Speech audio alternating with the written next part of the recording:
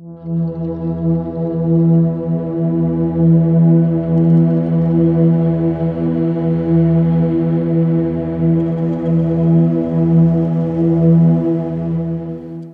house.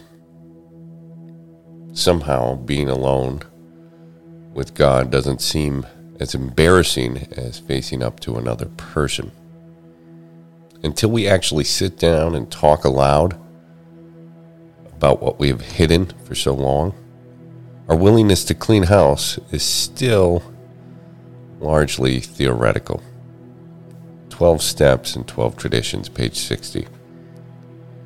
It wasn't unusual for me to talk to God and myself about my character defects, but to sit down face to face and openly discuss these intimacies with another person was much more difficult.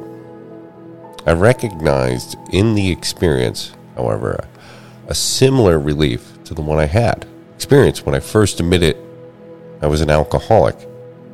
I began to appreciate the spiritual significance of the program, and that this step was just an introduction to what was yet to come in the remaining 7 steps.